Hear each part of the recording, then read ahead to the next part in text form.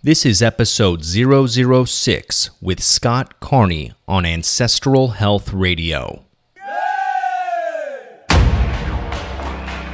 Learn to align your genetic makeup for peak health, fitness, and longevity with actionable how-to advice from today's leaders in nutrition, movement, and lifestyle. Join me, your host, James Kevin Broderick, as we bridge the divide between modern technology and our inherent ancestral wisdom.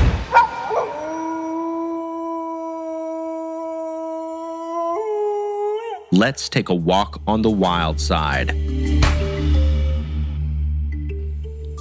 How many push-ups can you do on a single breath? My guest today, Scott Carney, best-selling author of the newly released book, What Doesn't Kill Us, could only do 20 push-ups before his training with Wim the Iceman Hof. During this time, Scott learned to control his body temperature and seek out the knowledge that was key to unlocking his body's hidden potential. Since then, Scott has trained with elite athletes, competed in the world's most notorious cold weather obstacle course race, and summited Gilman's Point on Mount Kilimanjaro in nothing but a pair of shorts. In today's episode, I talk with Scott as he shares how freezing water, extreme altitude, and environmental conditioning can renew our lost evolutionary strength. In today's episode, you'll learn how Scott lost 7 pounds in 7 days, the quickest and safest way to build what Scott calls the wedge, and Scott's personal 15-minute breathing routine, and much, much more. Investigative journalist and anthropologist Scott Carney has worked in some of the most dangerous and unlikely corners of the world. His work blends narrative nonfiction with ethnography. Currently, he is a senior fellow at the Schuster Institute for Investigative Journalism and a 2016-17 Scripps Fellow at the Center for Environmental Journalism in Boulder, Colorado. What Doesn't Kill Us is his most recent book. Other works include The Red Market and A Death on Diamond Mountain. Carney was a contributing editor at Wired for 5 years, and his writing also appears in Mother Jones, Men's Journal, Playboy, Foreign Policy, Discover, Outside, and Fast Company. His work has been the subject of a variety of radio and television programs, including on NPR and National Geographic TV. 2010, he won the Payne Award for Ethics in Journalism for his story Meet the Parents, which tracked an international kidnapping to adoption ring. Carney has spent an extensive time in South Asia and speaks Hindi. Welcome, Scott. I'm super grateful that you're here to join us today on Ancestral Health Radio. Great. Thanks for having me. I sound so much more impressive than I actually am. I love it. Hey, well, all I got to say is that what you're going to speak about today is going to absolutely resonate with our audience, and they're going to get a lot from it. This is going to be something I feel is going to be somewhat of a reference material for some of the work that that you're doing, and that Wim, I'm pretty sure. Wim. So it is Wim, because I've heard it said a couple different ways, Wim and then Vim by a couple other people. So no, it's Wim. I promise you. Okay, and I believe you. All right. Well, so Scott, what exactly led you into writing this book to begin with? Maybe people want to get a little bit of the background into how you got engaged with Wim in the first place. So, I started, I'm an anthropologist by training, and I've taken those skills to be an investigative journalist. And, my history involves writing lots of articles and books, being very skeptical of meditation and spiritual paths that can end up being all-encompassing for people and make people go crazy and sometimes kill themselves and do some really horrible things, which is not usually what we think about when we think about the spiritual path. Right. But there's this whole sort of epidemic that happens with people who get like crazy involved with meditation traditions and lose touch with reality. And it's the same thing you see with any religious fanatic in any religious tradition, is that people can get totally lose touch with reality in pursuit of spiritual goals.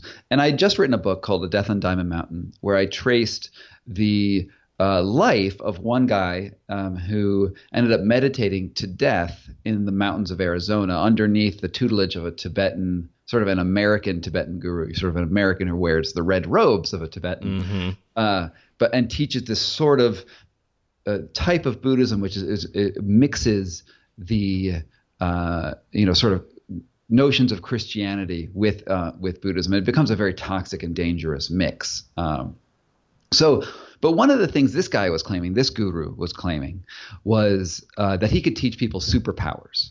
And the guy I was writing the book about, Ian Thorson, believed that through meditation he would essentially become an angel, essentially be able to perform miracles, or what in the yogic tradition are called siddhis, which means like walking on water, or being able to walk through walls or levitate.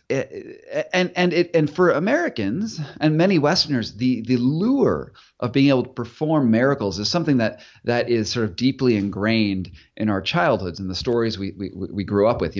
We grew up. I grew up, looking at Luke Skywalker and Batman and Superman, and you have these ideas that, when you think about Batman, where did he, in the first, the Dark Knight, where did he learn to become the badass bat that he became? Tibet. He was walking through the snowy fields of Tibet and studied with some Asian master and came back this superhero.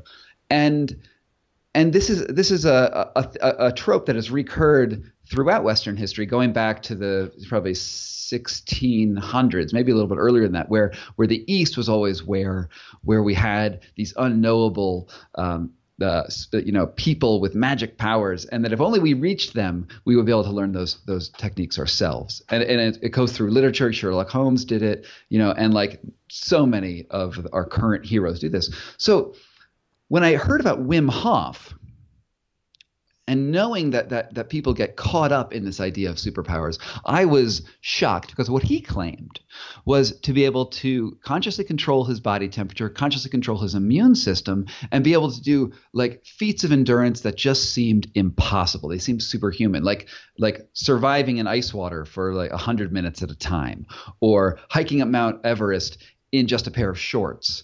And he didn't get all the way up to Mount Everest, but he got 3/4 of the way up into this so-called death zone, and he's wearing nothing. It's amazing. And so I knew he had done these feats, but the thing that worried me was that he was claiming that he could teach other people to do this too, and other people are going to follow in his footsteps.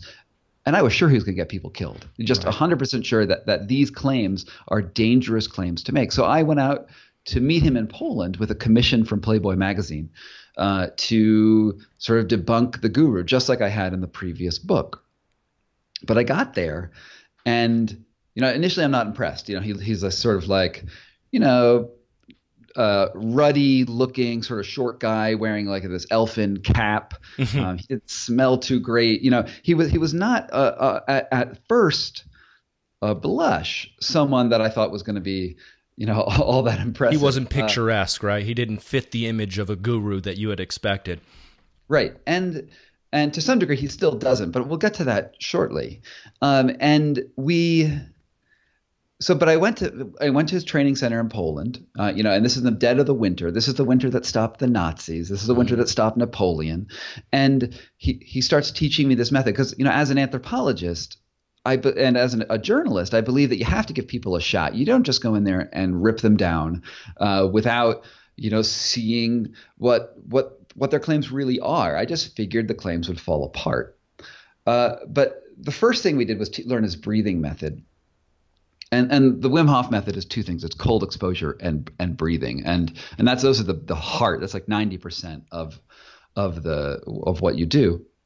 He taught me this breathing method, and he said that if I hyperventilate and hold my breath, and hyperventilate and hold my breath, and hyperventilate and hold my breath, I would be able to hold my breath a lot longer than I had ever anticipated. But more than that I would double the number of push-ups that I could normally do.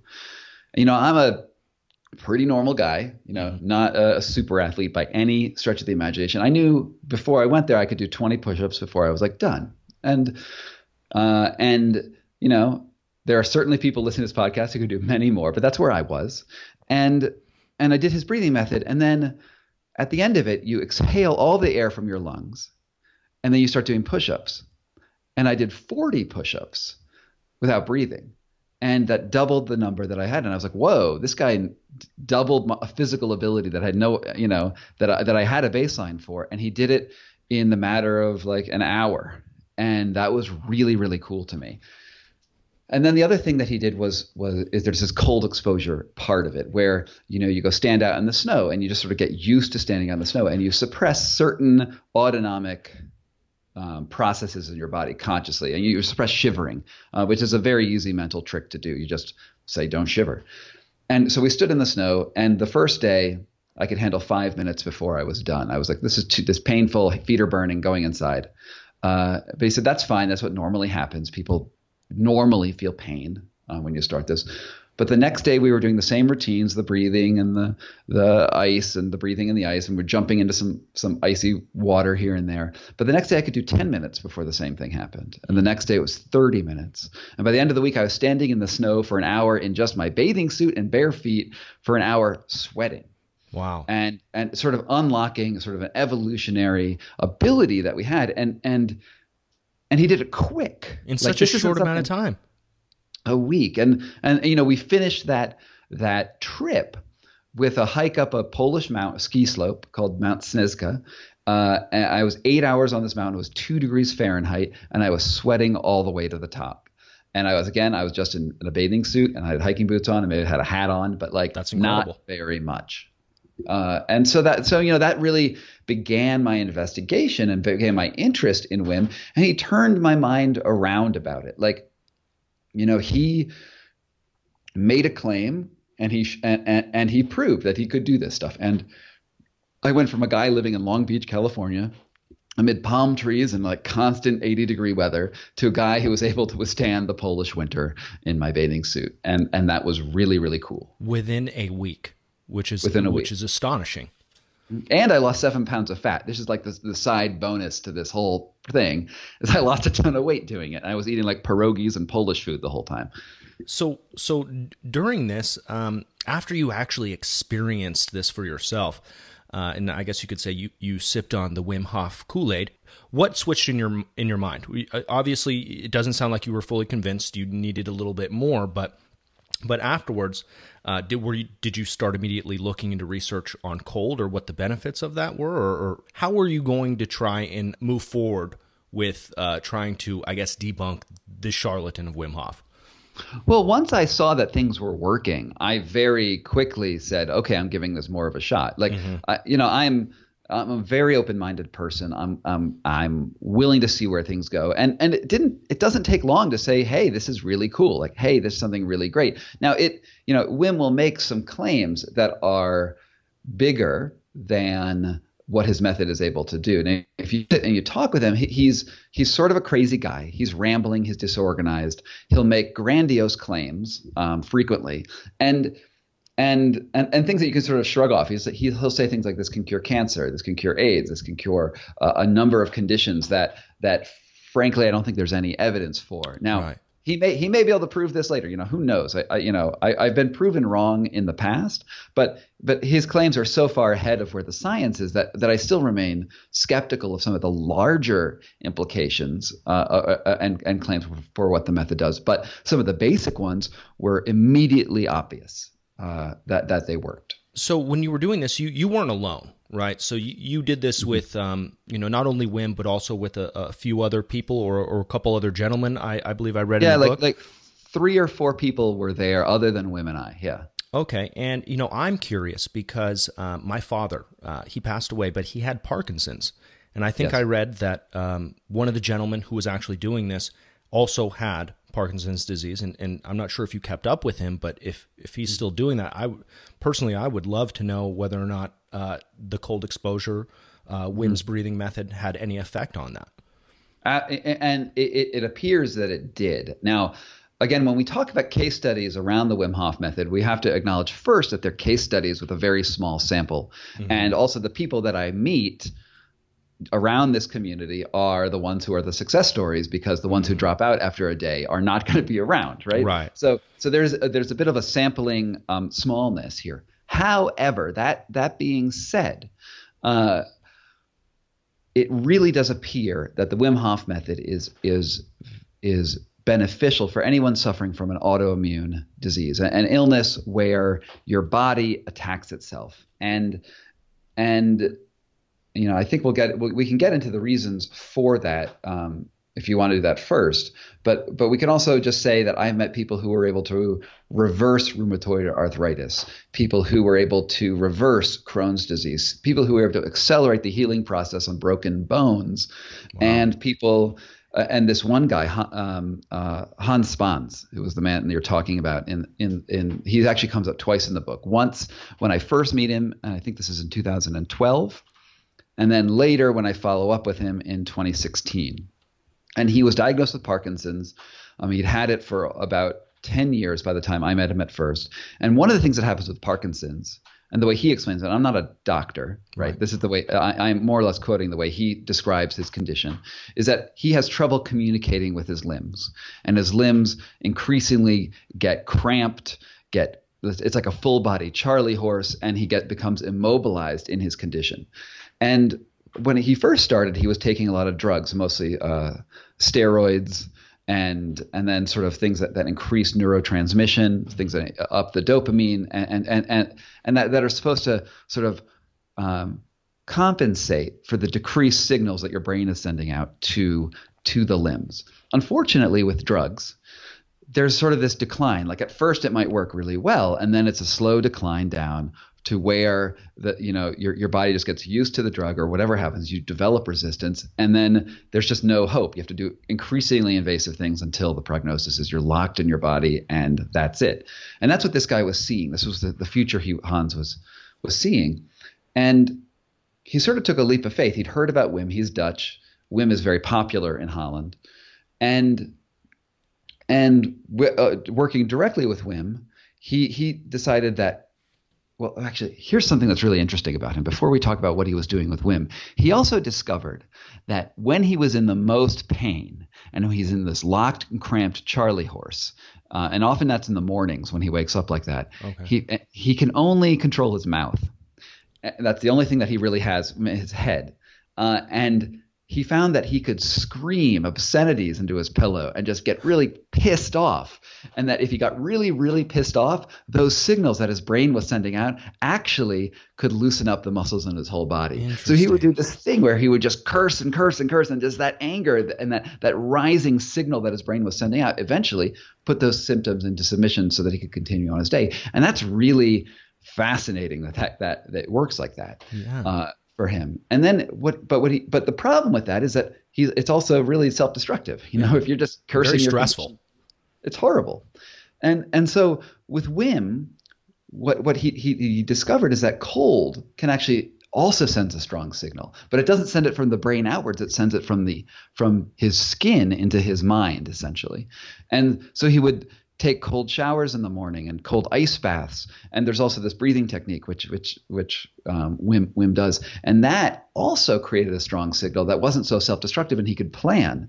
And the end result over the course of years is that instead of this trend towards drug resistance, where he was having, he said, the numbers are in the book, but he would have something like, I think it's like 8 good hours a day, and good hours mean he could do stuff, and the rest was cramped mess in his bed. And it was getting worse and worse and worse because the drugs were not working and not working and not working. He found that he could, with these cold showers, with this breathing, the good hours increased rapidly. He had something like 16 good hours and only 8 hours cramped. So it wasn't a full reversal of Parkinson's, but it greatly increased his ability to live his life. And he was taking fewer and fewer drugs along the way. That right there is absolutely amazing. I hope people take note of that as well. Oh, and if you have listeners who have Parkinson's, I think he has a Facebook page where you can look at all of because he keeps track of the drugs he takes. It's called Challenging Parkinson's on Facebook, and you can just pick it up. His name is Hans Spahn, so you can actually track his progress as he continues forward in researching this. Oh wow, okay, and I'll link to that in the show notes as well, so everybody has access to that too. That kind of just brings us back. So when you learned that your body could now adapt to environmental changes, acute stressors like that. When you came back to America, you started seeking out people that could start giving you answers as to why this was working, correct? Oh, absolutely. I mean, the question of why cold does anything, it was fascinating. And it boils down to exactly the heart of what your podcast is about. Our species, and Homo sapien, us, we are about 200,000 years old, give or take. And in that time, and before that, we have 3 billions of years of evolution that happened before that got us to that nice hairless ape that we are now. And in that time, our physical bodies and ourselves were constantly at the mercy of nature, which means we would have day and night. We would have hot in the day and cold at night. Even in the equatorial regions of the world, there's a huge temperature difference between night and day. And you might be sleeping on the ground. You might have a fire, maybe. Maybe you've got some animal skins around. I mean, pretty primitive technology. And over the course of our species sort of propagation through the world, we left Africa, we crossed mountains, we crossed scorching deserts. There were no doubt storms, there were no doubt blizzards, there were no doubt hurricanes. We were dealing with all of this with only a whisper of what anyone would consider modern technology, and nothing of what we would consider modern technology. Mm-hmm. And our bodies had to be strong and not only strong, but they had to adapt quickly to these environments, or else we would perish. We wouldn't have passed on our genes. And those changes in nature were so constant that the changes were thought as constant within our DNA. And so we could take that as a given. But fast forward to the modern humans that we are now, in the last 100 years, maybe 150 years, heat and cold and light and just general comfort and homeostasis is available at the flip of a button, at the flip of a switch. We no longer have shifts in our temperature between day and night because we're inside, because we're insulated. We can go our whole day to our office, to home, to some nice restaurant, eat some food that was flown in from all the way across the world. And we have completely factored out the environment from our bodies. We've factored out those natural changes from our body. And what has it done to our underlying health? Like, aren't those changes important? And if you think about our immune system and our fight or flight responses, two things that are interrelated, if your immune system is always looking for a predator, always looking for a problem, whether it's a bacteria coming in or some sort of stressor coming onto it, or your autonomic nervous system is worried about fluctuations in its environment and is capable of changing things and modulating to it, if we don't give it anything to do, it's essentially having this predator in your body that's bored and wants to go attack itself. And it's got these big sharp teeth, not literally, but and maybe it gnaws on your bone because you have rheumatoid arthritis, or you have these ulcers in your intestine tract. That's Crohn's disease. It's because this predator has nothing to do. And these cold showers and this breathing method and various other sorts of environmental conditioning are essentially giving that predator a chew toy. Something to do. And going back to this guy with Parkinson's, but also these people, I met a guy who reversed rheumatoid arthritis that was like crippling. He was stuck in bed. His joints were swollen like plums. And he starts doing these cold showers, starts doing these breathing techniques. And instead of doing what the doctors were suggesting, which is cutting off bone and removing parts of his body, the condition subsides on its own because he's giving his body something to do. And so if you think, and it makes total sense, like our species is designed for variation. And when we put ourselves in this cocoon of comfort, all we're doing is factoring out something that is very natural for us. And you can't just take the predator out of the body, right? It's still going to be there. We've only had 100 years to adapt to our technological brain. And it's what anthropologists call evolutionary mismatch diseases, where the technology that we have has outpaced our body's ability to adapt. And it's interesting because in your book, you make a few comparisons. And as you make some of these comparisons to some of the technologies that we've developed as humans, I've noticed something. I've noticed that when we create something new or we create a technology outside of ourselves, there is some type of negative consequence, regardless. So in your book, I believe you talk about fire, right? Mm-hmm. Which is essentially one of the most fundamental things that make us human, or at least that had set us apart in the beginning. And right. I believe you say that, because of fire, thus we were able to get more nutrition from our food, which softened our food, and thus had an impact on our jaw, correct? Would you elaborate on that a little bit? Well, fire is really fascinating because it's old, right? We've had a lot of time to play with fire, and so when we come from Homo erectus and sort of these really early versions of ourselves, there's a guy named Richard Wrangham, an anthropologist I think he's at Harvard. He wrote a book called Catching Fire, and he makes a case that Homo erectus is the monkey that captured fire first. And what happened is because you're able to cook food, you're able to extract more nutrients. And if you look at sort of a chimp, for instance, it has a really big gut. It doesn't have fire. And the reason you have a big gut is because you need a lot of length in your intestines to sort of digest food. It also has a really big and powerful jaw because when you start chewing on, I don't know, what does a chimp eat? I don't know, some sort of pulpy fruit, right? And a lot of plant fibers, some insects, yeah. Yeah, and you need to chew a lot to break down that cellulose in order to get any nutrition out of it. But humans, or Homo erectus, discovered that I don't need to chew nearly as much if I can cook things, and then actually food becomes more nutritious for us. Literally, if fire makes things nutritious for us. And so our species then, because of fire, our species starts changing with the technology. Over time, we don't need to chew all the time. So our jaws actually get smaller. We don't have that giant monkey jaw. We have a sort of a more refined, smaller jaw. Our guts get smaller. The way we walk changes because I don't really know exactly why this happens, but you can look in Richard Wrangham's book, but we start walking a lot instead. We've come down from the trees. Mm-hmm. Maybe because we can protect ourselves with fire. Animals are scared of fire, and we had it. We lose our hair because we're able to heat ourselves with fire at night to some degree, and lice were an issue, I think. But anyway, so this technology actually changes our body, but it changes it slowly over many, many, many years. And so the jaw you have now, the reason why we have wisdom teeth issues, when you hit your 20s, is although our jaws shrank, we didn't actually decrease the number of teeth that we get. So then these teeth will come in and it'll move things out of position. And in the old monkey times when they had wisdom teeth, if you chew a lot, your teeth actually move around in your jaw and they get into the right place.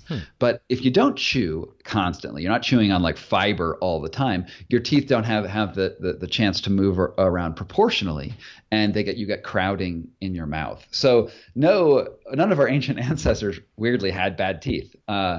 And it was because now our food is softer and softer and softer that our jaws do this. So, one thing that some of these evolutionary biologists suggest you do is that when you're kids, you should chew a lot of gum, and you'll cut down on your dental bills later. So there's a takeaway for your audience right there. Give your kids gum. Weston A. Price actually obviously has a lot of great research on indigenous tribes and specifically dental health. And I find this also interesting that when we get more technology, for some reason, we seem to lose a part of us that made us more human. There's so many other elements that I think people just haven't really thought about that they've outsourced that is essentially making us as a species more weak.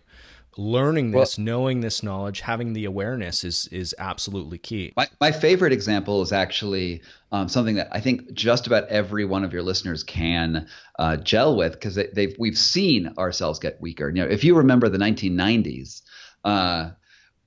there was this time when you moved to a new city. Let's say you moved from New York to Boston.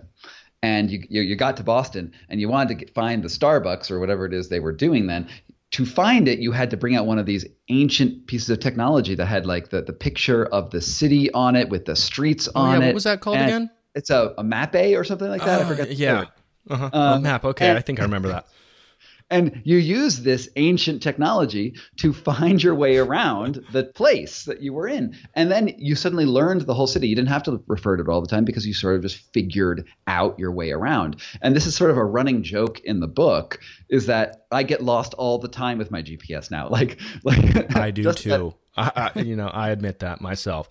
So now you have the GPS. You put in the location and you make all these turns unconsciously, and you've outsourcing literally something that anthropologists call wayfaring, pathfinding from your brain to this external device. And you actually see, they've done autopsies on people, on London cab drivers who had to memorize every street in London to get around. That was to pass the cabbie exam. You had to do that.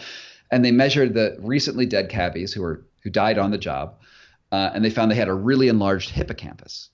And then they also autopsied cabbies who'd been out of the cabbing business for 5 years, and their hippocampuses were tiny again. They'd gone back down to small size because they weren't using that skill anymore. And we've all seen this. We've all seen our relative inability to navigate because we're like, oh, that's easier. Hey, that I don't need to think anymore. Let that thing think for me. Exactly. And who knows what else is related to like what is artificial intelligence doing to us? Oh my gosh.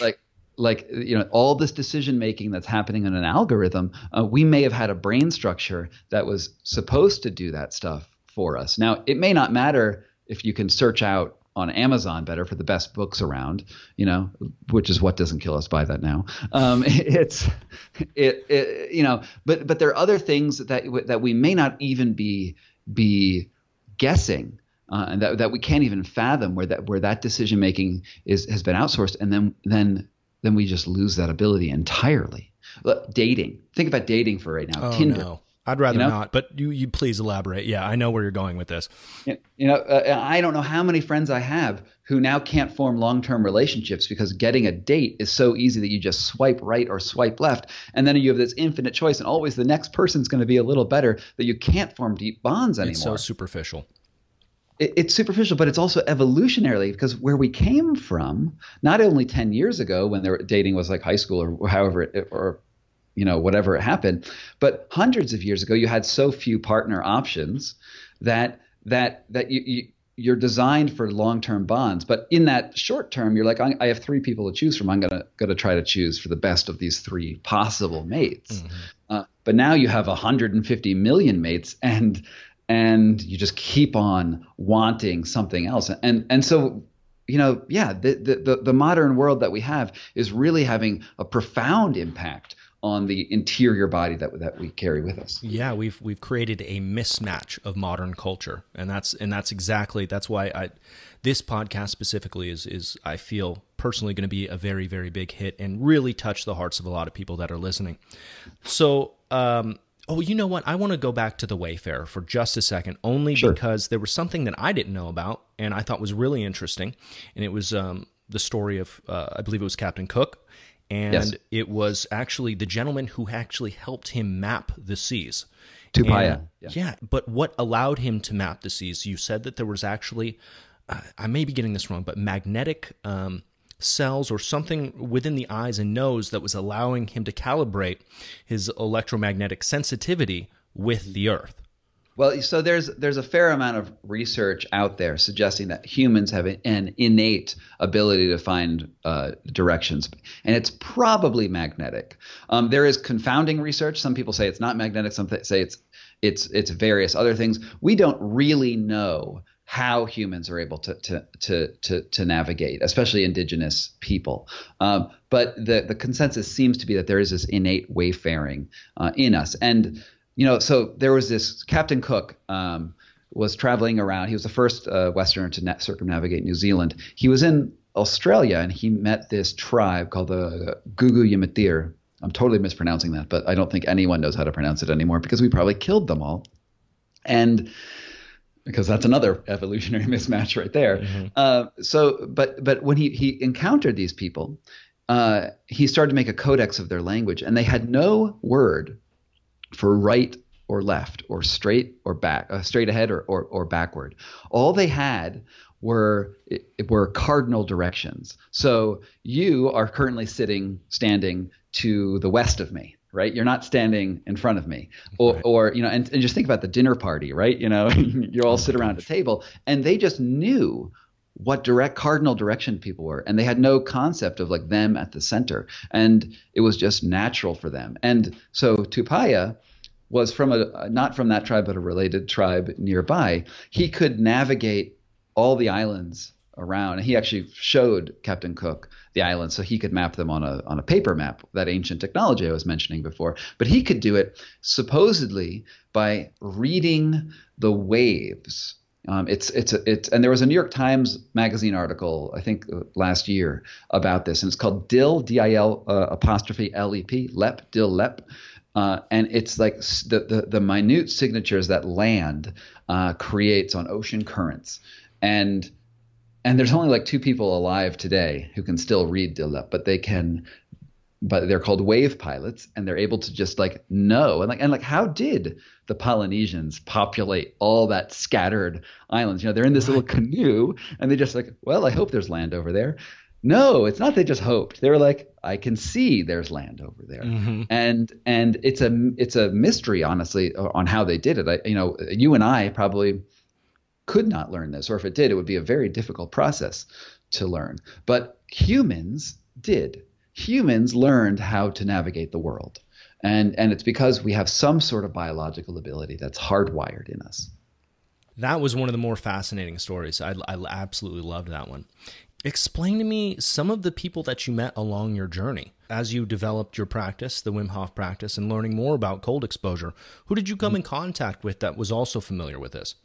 So Wim is sort of the starting point for me in this book, but humans have been, and I'm not even talking about evolutionary humans, historical humans have been using the cold for a very long time to develop robustness. If we go back to the Spartans, you train these super soldiers in ancient Greece, they would wear only a red robe. You know, we've maybe all seen 300, right? These super fit CrossFitter type guys. Well, that's roughly the outfits that they actually did wear, and no matter what the weather was. Now, admittedly, Greece is probably not the coldest place on earth, but still, they believed that if they wore only their sandals and like a little loincloth and that red cloak, that they would become stronger because the environment's always buffeting them. And they did. They were pretty badass warriors. You look at these. There's a Russian, like Siberian religious movement that emerged in the late 1800s where people would dump ice buckets on them in Siberia. Do you know they still do that today? They still do that. As a matter of fact, with their children. They still do. There was that viral video that was going around. Absolutely. About this, and so people, and I actually begin the book with a quote from the American Journal of. I'm going to read it for you. And I just found this hilarious, so I had to put this in the book. It's from the Journal of the American Medical Association in 1914. It says, "The daily cold plunge does not necessarily place a man next to the gods, as he so frequently thinks that it does. Such cold plungers are often very proud of their accomplishment and sneer at those who do not take this daily treatment. The plunger is likely to thank God that he is not like other men.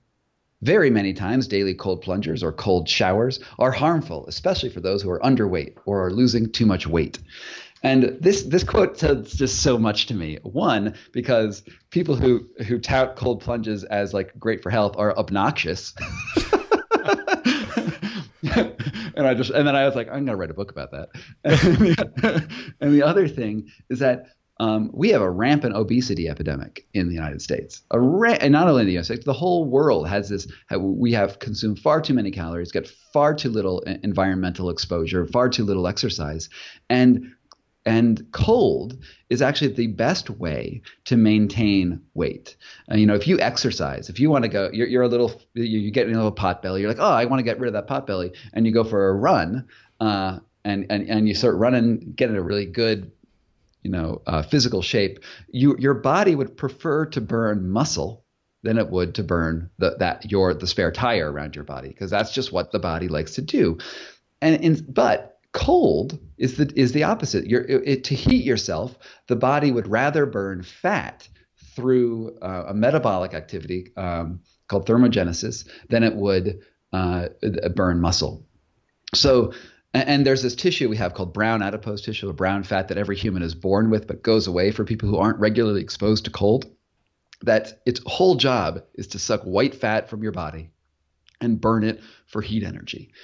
And this is why I lost 7 pounds of fat while doing the Wim Hof method in Poland, despite the fact that eating a a Polish diet. It was because the body was like, oh, I'm cold. I'm gonna go start, I'm gonna start heating myself up, and it uses this mechanism to do that. And so that quote I love is because, like, if you're losing too much weight, you're in a lot of trouble, which might actually be accurate. If you're very, very thin, maybe cold plunges could theoretically be dangerous to you, because if you want to bulk up, especially with fat, it's difficult to do under those conditions. But since that's not most of our problems, start getting cold and you will lose weight. Right. I'm not sure if you're familiar with eating regimes now that are now high fat, low carb, and they're using this as an idea that, yes, your body evolutionarily was typically used to burning its own fat rather than carbohydrates, because carbohydrates were so scarce.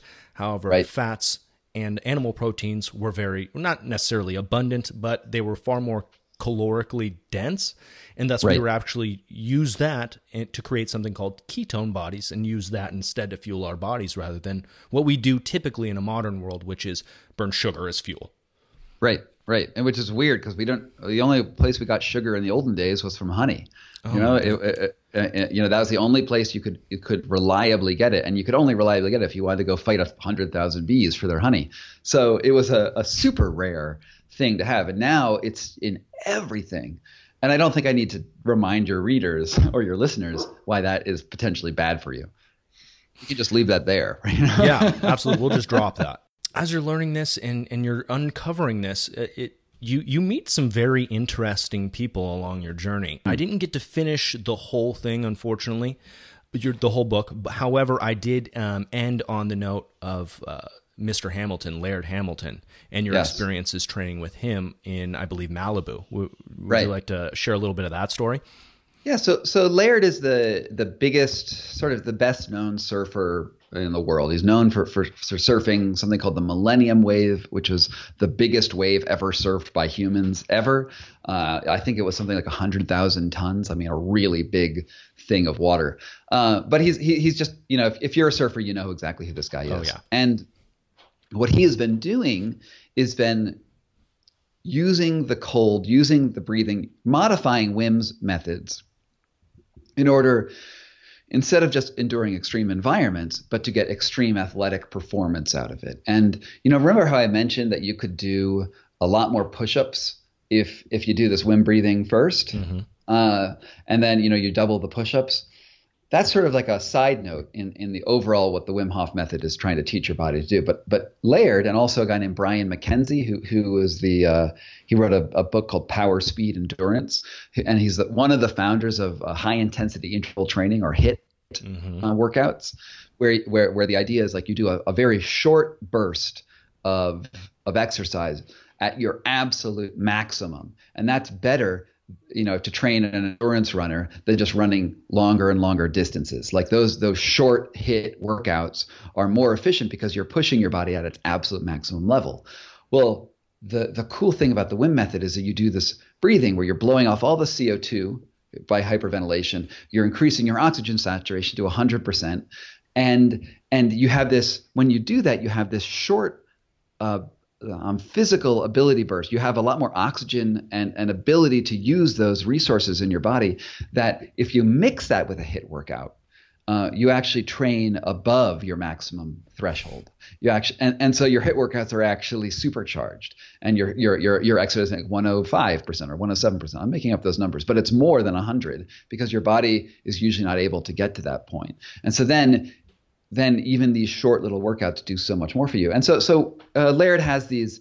He uses that for his on land training, and then he also does these things where he'll carry like 100-pound weights and walk along the bottom of his pool, and he'll do these underwater jumps where he takes two 40-pound barbells. I think 40. I think they're 30-pound barbells, and he goes down and goes into a squat, and then jumps up 12 feet, because the pool is 12 feet deep, to the surface, and then he takes a breath of air and sinks back down. Just does these reps over and over again. Wow. And his training regimen, it's called XPT. It's like the toast of Malibu. Like, when I showed up there, I'm not a surfer. I actually didn't know who Laird was before I started interviewing him, and I was like, oh, you're a pretty important guy. You only lived in Long Beach, Yeah, right. So I went up there, and it's it's packed with celebrities. I'm in the pool, and like Orlando Bloom, Legolas in the Lord of the Rings series is like skimming the water in his carrying this 40 or 50 pound weight with him, and Rick Rubin is there, and John McGinn, like just all these celebrities are doing it, and it's because they believe in Laird, and they really believe that he's able to produce these results, and yeah, it was an honor to be up there. Hanging out with them and seeing their techniques. And that's the beauty of Wim's method. He sort of opens the door to a type of thinking about the body, but he is not the sum total of it. He's the start. And then people take these lessons and move them in different directions. And I love that. And there's also this group called the November Project. Laird's workouts and the things like it, I'm assuming they're pretty expensive if you want to get into that, But there's something called the November Project, which is a free fitness movement all over the country, and they do like burpees and push-ups, and they run around the block, and it's like in the mornings usually, and they're in just about every city in America. And what it is they make a commitment that no matter what, every week they're going to go to these workouts. It doesn't matter if it's a blizzard outside or if it's scorching, if it's just a pleasant day. Every week you make a commitment to be out there, which interestingly, and they're not even thinking of it this way, they just think we're going to do this, but it's putting your body in touch with those natural seasonal variations that our species has come accustomed to. And they don't articulate it like this, but this is why I love them, is that they're just like, we're going to do this all the time, just like our ancestors had to hunt antelope or like look for tubers or whatever we were doing historically, and by experiencing the environment, you give those signals, those neural signals from the world to the nerves in your skin and say, okay, we'll do this. So when I do the November Project workouts, I go shirtless, blizzard. Okay, I'm shirtless.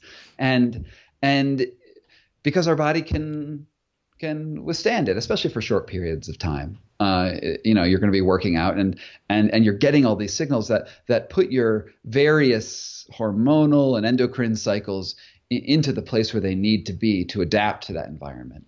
And as I said earlier, our bodies are designed to adapt quickly. It's not something that they were like, oh, look, a blizzard's coming. I'll get ready for it within the next 6 months.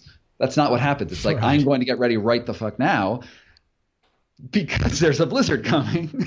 Yeah, like I'm going to die. I need to build some type of storage or something to keep me alive. Yeah, some sort of response. I know I'm leaving your question a little bit, but there's this typical, very normal mammalian response that we all have, which is called vasoconstriction. And our bodies, our vascular system is lined with muscles, and they're muscles that are so strong that if you were to cut your leg off below the knee, they could squint shut so tightly that you're not going to bleed out and die. It's like these are really powerful and strong muscles. But and usually that's not why you need to use these muscles. What they're there for is that if you get cold, those veins will constrict and put the bulk of your blood into your core to keep your organs and warm, so that you don't die of hypothermia. And so it's lose the extremities in order to save the core. That was an evolutionary thing that we have, and all mammals have this. Mm-hmm. However, because we had those constant variations, vasoconstriction would just be a thing that happens. You have it all the time. But if you live at 72 degrees, those muscles never need to get active because it sort of hurts. It's sort of a little bit uncomfortable if you don't do it regularly. We get these weak circulatory muscles, yes, which leads to circulatory diseases. And the only way to activate them, literally the only way, is to get cold. And cold showers, jumping into snow. If you're in California, go swim in the Pacific right now. That is a great way to trigger vasoconstriction, and it's like lifting weights for your circulatory system. You think about, and also really common, going from a sauna to the snow, sauna to snow. That's something people in like the northern climates do all the time, and it's really, really healthy to do.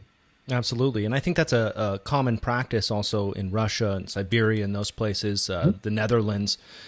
where that's just a common traditional practice. Again, something that, I feel like in America, because we are such a new country, lost a lot of ancient traditions that we might have had. In the city, there's a place called Archimedes Banya, and it's a traditional Russian-style bathhouse. Mm-hmm. So what I do is exactly that. They have a dry sauna, and then they have a cold plunge. So I will alternate 20 minutes in the dry sauna at like 100. I don't even know what it is. It's extremely hot. I am pouring sweat by the time I get out of here, and then immediately go into like 39-degree cold water. Boom. Right. Hit that for maybe 2 minutes, go back in, and maybe do 3 rounds of that, and I'm good. Yeah. And if you want to actually supercharge what you're doing, what you do is when you get into the cold water, and you might want to start cold and then go hot next time. Okay.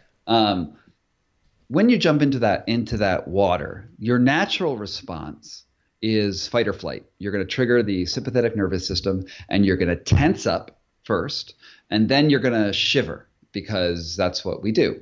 And shivering is a strategy to heat your body, because muscle movement releases heat energy. But because our nervous system is so weird and complex and wonderful, what you can do is you can get into that cold water, and instead of tensing up, which will burn calories, tensing up's not bad for you, but since you're exercising, try not to tense up. Try to relax in that environment. Try to not shiver, and just get into a sort of a place of meditation or centered. Just feel your body, and just be okay knowing that maybe your body temperature will drop a little bit, but just be okay with that. And what actually happens is, by taking out the natural response to shiver, your body says, hell no, I don't want to die. I'm going to find another way to resist this cold. And what it starts to do is ramp up the metabolism. It starts to it sends signals to start producing more mitochondria, which of course won't happen while you're in the cold, but it's a signal that will stay and work later. Or it will start sucking white fat from your body and burning it for heat energy. And this is a mammalian thing, and this is one great way to lose weight, and also just tell your metabolism to start working and sort of controlling it. And it's a thing that I call in the book, a concept that I call the wedge. You're putting a wedge between your autonomic response to shiver and your ability to control that response. And as you do that, you gain control over any autonomic system in your body by doing this. And it's probably one of the basic ways that humans learn anyway, from infanthood, where you have this body that you don't really know how to control. You don't really know how to do anything, but you're in all these different environments. And it's you learning how to do things is you expressing control over what is essentially an autonomic thing initially. Your limbs, you don't have control over them. And at infanthood, they're basically an autonomic part of your body. Right. Then you're sort of learning to control it, and you're using a technique that's very similar to this. You're just doing it naturally. And with this Wim Hof method and sort of the way that I teach it, you're actually growing your wedge by resisting this cold, by saying, okay, I'm in this environment, and I'm going to just figure out and tell my body to do something else. And you can train your way to not sneeze if you wanted to. I mean, I don't know if that's a great idea, but you could since you can consciously yeah, it's great. But you can consciously not sneeze, so you can actually gain control over that. You can use it to not be ticklish. You could use it to, say, delay an orgasm. You could use it to anything where you have a stimulus coming in, and you recognize that there is a way for your body to respond to that stimulus, and you can resist it. You can grow a wedge. Those are the factors you need to sort of crack into your inner biology. If we're looking to build this wedge, we're looking to build this for ourselves, where would you have us start exactly? So the breathing method is, I would start with breathing in cold. And you can do this with other things. You could do this with heat if you wanted to. But heat is, I think, a little more dangerous because it's easier to cool. It's easier to heat up a body than it is to cool one off. And so the dangers are less with the cold. But there are certainly corresponding heat training regimens you can do. But I always remember what happened in that sauna in Arizona a couple of years ago, where all these guys died because they were in the sauna too long. I didn't hear about that. Oh, it was a sort of one of these religious movements in Sedona, where a pretty famous sort of guru, I guess you could say, basically had people sit in the sauna and have this sort of transcendental experience, because if you're in there for a very long time, you sort of put yourself on the edge of a sort of an unconscious state. And he was using basically to do the same sorts of training that I'm talking about here. But they stayed in too long. And then when they finally stumbled out, it was too late. They were cooked. And then it was over. Whereas cold, you can still certainly get yourself killed in the cold, but it's harder to do, you know? And you should also never use any of these techniques in the water. You know, especially you should use the cold plunging techniques in the water. You shouldn't use the breathing techniques that are taught in the water, because it's very easy to pass out doing this breathing method. And what the breathing method is, it's hyperventilating and then holding your breath with no air in your lungs, and then hyperventilating and then holding your breath with no air in the lungs, and then doing it 3 or 4 reps. And when I do it in the mornings, I'll do a hyperventilation, 30 breaths. I do 30 of those, let all the air out of my lungs, and just hold it for as long as I can. And usually I'll do about a minute, maybe a minute and 10. The first rep, the second rep I'll do, and you'll get lightheaded, your fingers will tingle. Those are all very normal responses. And then you'll do another rep, and I'll hold it for 2 minutes, and the third rep I'll hold it for 3. I've been doing it for a little while. The first time you do this, you maybe not hit those numbers, but I was going to say that's impressive. 3 minutes on an exhale is pretty impressive. Right. And if you do an inhale, you'll be able to hold it for a lot longer, obviously, for obvious reasons. And then at the end of that, then I do push-ups. Again, I do another rep of hyperventilation. I let all the air out of my lungs. I do about 50 push-ups without breathing.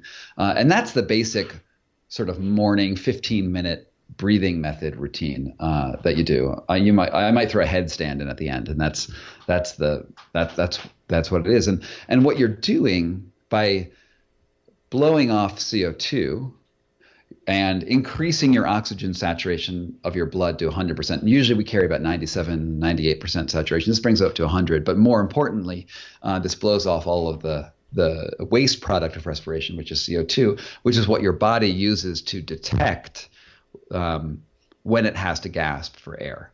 So your body can't detect oxygen for whatever evolutionary reason. It can detect the poisonous waste product of respiration. So when we blow off all that CO2, we're able to push ourselves harder, because your body doesn't know when its reserves are built up. But in general, the body is so conservative with how it thinks about when its maximum load is achieved, that your reservoirs are much deeper than you could ever imagine. And so when we do these breath out push-ups, you very slowly build up that CO2 again, because you respire back into your lungs, and then eventually you sort of run out of steam. But you're able to dig much, much deeper into what your physical reserves actually are. The reason why we don't do it with full lungs, incidentally, is that if you do it with full lungs, you can certainly do more push-ups. You can hold your breath for longer. That you can get you the absolute maximum is much easier with full lungs. However, it turns out that your body has difficulty recognizing the CO2 buildup in the same way, and it's much, much easier to pass out with full lungs. And that's one of the dangers of the Wim Hof method, is that sometimes that passing out can sneak up on you. This is why you usually do it low to the ground. And you pass out and you'll just come right back to in no time. Like it's a very quick thing. But I did this once. I used to try to do breath in full push-ups to see exactly how many push-ups I could absolutely do. Quantify it. And I could hit 80 doing this, which is a tremendous number of push-ups. But it also, like, I hit 80 and then I passed out, banged my head on the floor. I was like, oh, all right. Lesson learned. So lesson. So I don't train at that level. I train at 50 breath out push-ups, and I know when I'm hitting that pass out point. It reminds me. So I once did a what is called a holotropic breathing training program. I believe it was in not Malibu. It was in Venice Beach, actually. Yeah. And it was in a gorgeous home and everything. And we had a group of maybe 20, 30 people. And it was very similar to that, where it is a massive hyperventilation. However, you're doing it for an extended period of time. And what I notice is that when you're doing that for quite a long time, is that my hands would Hurt. ball up into Yep. little fists, and all the muscles in my body got extremely tight, and just like you said, very, very lightheaded. But at the same time, it was very spiritual, I guess you could say. I don't know how to describe it, because it gave you this very, very calming sense of euphoria. Right, And, except for your hands, which hurt. Yeah, except for your hands, which hurt. Yeah, and typically this was like a mini session. Typically in holotropic breathing classes, you would have a partner, and that person would be watching over you the entire time, and it would be anywhere between 1 to 3 hours of this type of breathing. Right. But right. It always struck me that was very similar, and I always wanted to kind of know what the two exactly what they had in common. So I'm learning that now. So that's really interesting. So they're super related, and I've done a similar version. I've never done a holotropic breathing class, but I've certainly done the hour-long hyperventilation sessions while doing the Wim Hof method. I've done it both with alternating breath holds and also just straight breathing for an hour, just to see what the difference are. And certainly the cramping hands are really annoying. Like, oh my gosh. And I don't know if that's good or bad for you. Like, I've just experienced this, and I've been like, interesting. But you can't. And Wim has a couple breathing methods that he teaches, which he says mimic or release DMT, which is the so-called spirit molecule. It's the molecule you release from your pineal gland when you die, and has a hallucinogenic effect. It's the same chemical that people experience when they take ayahuasca on these things, and it's essentially a death experience that you have. And DMT is a fascinating thing. I've never done it exogenously. I've never taken the drug, and I think it would be interesting. But what I've read about it is that there's a very common hallucination that people have, which is where they sense beings around them when they do this. And this is super weird, but they say they see something called machine elves. You can Google this, and you can see pictures of people. I did not know that. Where a lot of people will see the same hallucination when they do this, which is why one of the reasons why we say it's when you die, because it's a common hallucination. So Wim has a breathing technique that he says will activate DMT. Now, this isn't studied in a lab. We don't have a probe in someone's pineal gland to see if this is actually happening. But the reason they say it's a DMT release is because people who have done DMT say that it's a very similar experience to this. And I've done it, and I don't think I'm going to explain the exact method on your podcast because there's a chance of, again, falling down and hurting yourself. Of course. But it takes only about 5 or 10 minutes to get into the state where you need to be, and then all of a sudden I was surrounded by, I felt that I was surrounded by these loving angel type things looking at me and being all very happy. I was like, whoa, that's really a really cool experience. Yeah. I don't know if it's important. I don't know if this is like, we care that this experience happens. But it's interesting that you can get into that place. It's not core to the method by any means. It's sort of like a side trip. I know that towards the end of your journey, you did a really, really awesome climb with Wim himself, right? And where did you go, and what happened?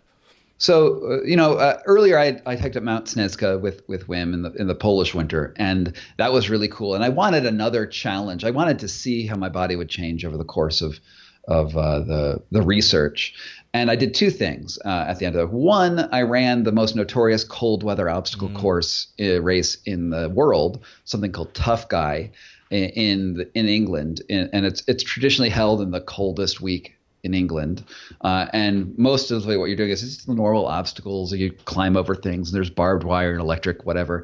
But there's also a lot of water obstacles where you jump into like freezing water, and then you're still running for another 12 miles or something like that. And you keep on going and getting yourself cold. And the year before I did it, 300 people ended up in the hospital with hypothermia. Oh, wow. So that's not good, right? Hypothermia is not good. We're not aiming for hypothermia in this method. But I'd been doing the training for a while. I was like, I'm going to do this in my bathing suit and sneakers. And I think I had a hat on, maybe gloves too, but basically a lot of skin to the air. And I ran the whole thing, and I was burning up the whole time, and I felt like I was a dragon. Like, it was really cool, and I was like smiling, and everyone else is like in their neoprene and really cold, and I was just like on fire. And it's sort of like this different relationship that I have with the cold than a lot of other people, because I regularly expose myself to this, and I'm also not scared of it. Like, cold does not frighten me, and I'm able to modulate my temperature in it. And it was great. It was just a euphoric experience the whole time, where most people's experience is like, oh no. Now I didn't win the race. I didn't come close to winning the race. I didn't, I finished in like 3 hours or something like that. And usually, the top people can do it in like an hour. My goal was not to win. My goal is to finish and to be in it. And so that was really cool. But the real capstone of the book is we, Wim and I, and a group of 28 people in total, flew to Mount Kilimanjaro in Tanzania, and our goal was to try to see if the method would be useful in combating altitude sickness. Right. So climbing up Mount Kilimanjaro is not a technically difficult thing. It's a hike. Right. There's no ropes or anything like that, but it has a startlingly low success rate because you go from about 5,000 feet to about 19,000 feet, and a lot of people, when they do that, you have this what's AMS, or acute mountain sickness, where because of the decreased oxygen saturation at high altitudes, people are no longer able to get oxygen to their tissues as effectively, and so what you do traditionally is take about 5 days to get to the summit, taking easy stages. So, you stop for a night at a relatively low altitude. You physically could go more, but you stay there so that your body can get just used to breathing lower oxygen. And it takes 5 days to get to the top. And even that has a pretty low, it has like a 70 or 60% success rate. Because people who get AMS get dizzy, their lungs can fill with fluid. It can be a fatal condition. And I think about a dozen people die on the mountain every year going up it. So it's dangerous, although not technically difficult. You're doing is you're fighting your internal body to get up to the top. Our goal was different. Our goal was to get to the top he wanted to do it in 2 days to get to the top of the mountain. And so what did you think of that when he told you that? What went through your mind? I thought that it was potentially dangerous. I'd spoken with the Army. I'd spoken with who they've done a lot of high altitude research. I've spoken with mountaineers, and they said it was a suicide mission. They predicted a 90% failure rate, possibly a death. And we had 28 people in varying physical conditions. Some people had sort of advanced autoimmune diseases. A lot of people were just not very fit. Some people were, of course. But we went up the mountain, and we were compensating for the altitude loss. So we knew we had to go quickly, because you have to go quickly if you're going to do it in a quick time. And we were going to be basically hyperventilating the entire way up the mountain. Oh, okay. So we're compensating for the low air very early. So it's a relative of the wind breathing all the way up. And I mean, the chapter is very long. There's a lot of like challenges that I had to overcome. But the long story short, and I was also, for most of the time, I was just in a bathing suit. I put a sweater on twice when it dropped to -30. But in general, I was pretty shoddily clothed. We made it up to the top of the mountain, but we didn't do it in 2 days. We did it in 28 hours. Oh, my God. Wow, so that's not a testament right there. Yeah. I mean, it was we didn't get to the very summit. We got to a place called Gilman's Point, which is right to the point where you get up to the top of the volcano and can look down to the other side. And then you have to go around the volcano to get a little bit higher. But we stopped at Gilman's Point because we were pooped, essentially. And I was being buffeted by winds. It was -30. And, I figured it was enough of a feat. But 28 hours is extremely, extremely fast, especially considering that there's no acclimation.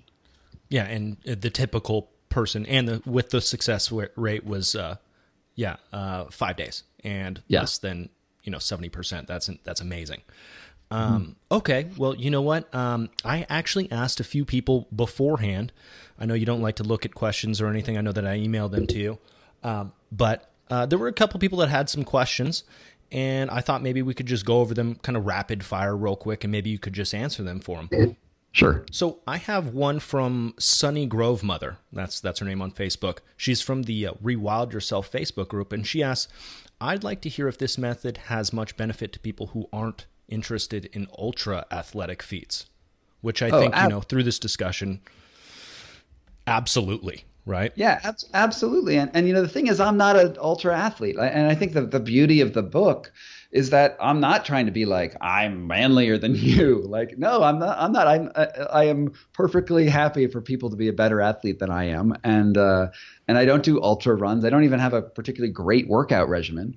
This is something that, health, the way we've thought about it traditionally, rests on two pillars: diet and exercise. And those are the two pillars that for as long as I can remember, people are talking about those are the most important things. And what I'm suggesting is that there's a third pillar that's equally as powerful. And if you add that third pillar, add in environmental stimulus to your routine, it's a different type of working out, and it does huge things for your physiology. And you could have chiseled abs and be the best ultra whatever, but if you do it in a gym and you're at 72 degrees all the time, you could have stupidly weak circulatory muscles. Mm-hmm.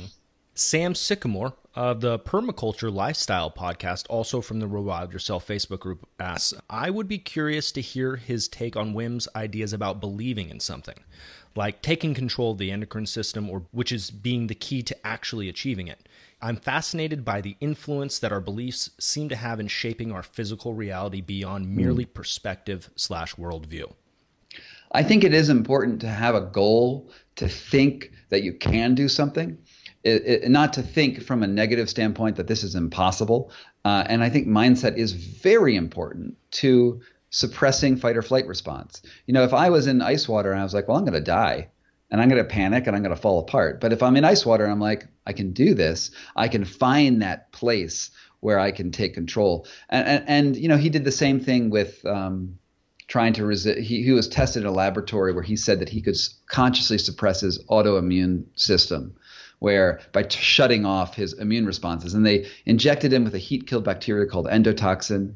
And normally when you get injected with endotoxin, you get a fever response. It's not technically dangerous to get injected with it, but you get a response and your body's like, oh, we have a foreign invader. So he was injected with endotoxin. He said he could resist the effects of it. And lo and behold, he did. He had a minor headache. That was the only thing. And usually people get really, really sick. And it was sort of a scientific proof that his belief, I can do this, resisting that stimulus of the endotoxin, was proof that things were, that he had certain amounts of control over his immune system that were never before seen in science. Yeah, that's incredible. Well, there you go, Sam. That was really good. A friend of mine, Jason Lilly, he's from the Uncaged Man Facebook group, writes, this doesn't apply to me, but I am curious, what about people who live in tropical climates? What would they still benefit from cold treatments, or could something similar be done with enduring heat? What if cold showers / ice baths just aren't an option and the weather is always warm? Yeah, this is actually one of the big problems with this cold training, is that what do I do in the summer, right? What do I do when it's not cold out? Like right now I'm in Denver, I can go roll in the snow. I can just walk. I can do a 5-mile run outside. I can do anything like that. And it'll be, and I'm getting the cold, but in the summer and in the equatorial regions of the world, you have to be a little ingenious, on how you do things. I think historically our ancestors might be sleeping outside, and it might get cold in the winter, right? And, even at night, it might be cold, and at least colder. And what you're trying to do is add in variation. But you can still find ice, right? In cold areas, you can still fill up a trough, like a cow trough, with water and put ice in it. I mean, again, that's expensive. That's a little bit annoying to deal with, but you can do it, right? You can still take cold showers. And you just need to look for stimulus in your body. You may not be able to get the same level of variation, but the point is to add variation into what you do. I do know one guy who created like sort of a bucket on his shower head. So it's water for the shower head dipped in the bucket, and he filled the bucket with ice and then put holes in the bottom of the bucket. Smart. That created a sort of cold shower. I know another guy who has sort of an ice freezer. He bought like one of those like big ice chests, and then he filled it with ice water, and then keeps it cold, and sort of it doesn't freeze all the way through because it's a refrigeration unit, and sort of keeps ice in there. And he jumps in every day. That's how he does it. Of course, since those aren't designed for that sort of Imagine he was a immersion. kind of small individual to fit in Yeah. to fit into that. No, you can get big ice freezers, but the thing is, you should not have it plugged into the wall if you do that. 'Cause you Oh, might get it was electrocuted. an electric ice freezer. Okay, I was mistaken. I Yeah. was thinking it was one of like you see commonly with the kind of troughs that people are using now and filling up. Oh with. yeah, Yeah. yeah. That works. I mean, but it does require a certain amount of ingenuity, which is sort of annoying. But the point is to get variation. If you're in Los Angeles, which is always warm, I would say the Pacific is a great place because right now it's like 50 degrees. You just go do it. It's free. It's right there. The ocean is there. Mountain streams also good. I mean, anywhere you can find it, you should try it because it won't kill you. Water is never below 32 degrees if it's liquid. It's just them's the rules, right? Mm-hmm. That is the rule. Okay, and you know what? I have one last one for you, and this one comes from Errol Gerard. He's from the Quantum Health Light, Water, and Magnesium Facebook group. I think you would really enjoy that one, by the way. He says, I'm wondering if there's a documented case of healing heat intolerance with cold conditioning. And I'm not sure if you're going to have obviously or an answer for this, but he follows that up with, the reason I'm asking is that I still need to heal some heat sensitivity that started after a concussion about 5 years ago. It's improved to the point that I was able to sleep in a tent this past summer while spending middays at home and wrapping myself up in cooling gear in the evening. But now that I also ski, I've noticed that I'm more sensitive to cold than I was before the concussion. I do some cold therapy, and my functional doctor just confirmed I'm on the right track, but I'd love to hear suggestions for a more specific cold therapy protocol for heat sensitivity. But really, I'm thinking, they're probably, it's exactly what you're saying, right? Like you're finding those variations. There's not a specific cold protocol, right? It's simply just feeling the fluctuations of these acute environmental stressors. So Errol, if you're listening, it probably is just as simple as exactly what you're doing and just continuing with that, trying to build the stress response within your body. Would you agree with that? And you have to listen to your body with all this. I mean, I can't speak specifically to a concussion that led to heat sensitivity. Right. I mean, there's so much. Right. We're not that doctors here. And even a doctor would have a hard time with that, right? You have to listen to your body as you do this stuff. Go slowly, be careful, don't push yourself past your limits. But there is certainly research out there saying that acclimation helps in both directions. Like heat acclimation will help also with cold because it affects the same systems, just does it the opposite way. But you are exercising the systems. The problem is stasis. The problem is being at that normal constant comfort. Because if you go hot and then you come back down to a normal baseline, you're still moving in these directions, and that's good. And that sine wave doesn't have to go all the way below zero to still be useful. But certainly listen to your body as you do this. Don't push yourself to a place where you get frostbite or you get scorched. But do push yourself enough. Like do give yourself something. I mean It's a bit tricky to find the balance, but that's the whole point of being alive is finding balance. Right.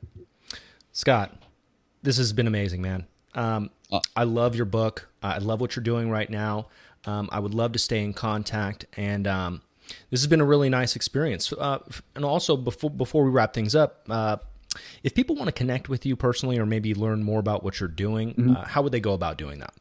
So it's best to follow me on Facebook. I have an author Facebook page. I also have a personal profile that you can follow. I don't particularly like responding to friend requests on Facebook directly because I get a ton of them, and I'm like, I don't know you. And you're probably a very cool person, but it's that's a personal place for me as well. I'm just like everyone else, and I'd much rather connect to people through my author page, Twitter, Instagram, all that stuff, and that's at scottcarney.com. ScottCarney.com. Also on Facebook. I'm sure you can just Facebook search me out. I'm pretty easy to find at this point. I have the book is out. It's What Doesn't Kill Us. The audiobook, if you like listening and you haven't been totally bored by the last hour and a half, I talk for about 10 hours. So you can go listen to the whole book. And that's a great way to interact with it. And recorded it myself. you can find this book just about anywhere. It's all over the place right now. I went to go pick it up at Barnes & Noble the other day, as a matter of fact, a hard copy of it, and they didn't have it. They did not have it. I mean, I had to get it ordered, over to my store, but I was shocked. I was like, guys, how do you not have my book? I need it. No, they sold out. That's what happened. Oh, well, good. Yeah, Barnes & Noble didn't order enough books, but it's great. I mean, that's an awesome problem to have, right? So I'm sure they're getting more. And guys, and also Scott goes more in depth into the science of what cold exposure does to the body, what brown adipose tissue is, and how it affects you. Also, a lot of other really cool stories that he has along the way that we just didn't get to cover. So, if you're interested in what we're talking about right now, specifically hormesis, the act of actually, modulating your body through the use of environmental stressors, please go out and get this book. Please support him. This is a labor of love. And honestly, if you follow me or Ancestral Health Radio for any amount of time, you understand that this is definitely part of what we're trying to do. And we do that by supporting each other, guys. So again, thank you, Scott. I super appreciate it, your time. I know we went way over an hour, but thank you. And I hope this really does benefit you, and I hope that we just stay in contact, man. Absolutely. And I think this is going to be a long ride, and it's to meet you, and I'm glad you did this with your shirt off the whole time, showing that you can handle the tough climate of California. Yeah, people who are listening, before I did this, obviously I had to do it. I have to do it. And it's not like I haven't done this before, but it's been a long time, and I just stopped doing it once I moved to the Bay. So, this morning I got up, I was like, all right, let's do this. Got my dog next to me, got into a crouch position and started hyperventilating, did 3 sessions of that. Unfortunately, I wasn't able to do as many push-ups as I thought I was going to be able to do. But again, that was the first time doing it. And then immediately I just said, fuck it, let's do the shower. Boom, hopped in. It was amazing. And at some point, guys, the shower ceased to be cold. There was no cold feeling. It literally, there was a moment where I didn't even feel the water. I just want you to be aware of that. So if you're scared, just go for it. Just do it and have a fun time, because this is what makes us human. So, Scott, thanks, man. I hope you have an amazing day, dude. Thank you. It's great to be here for the last hour and a half. Fun. Yeah, and we'll talk soon. All right. Thanks a lot, man.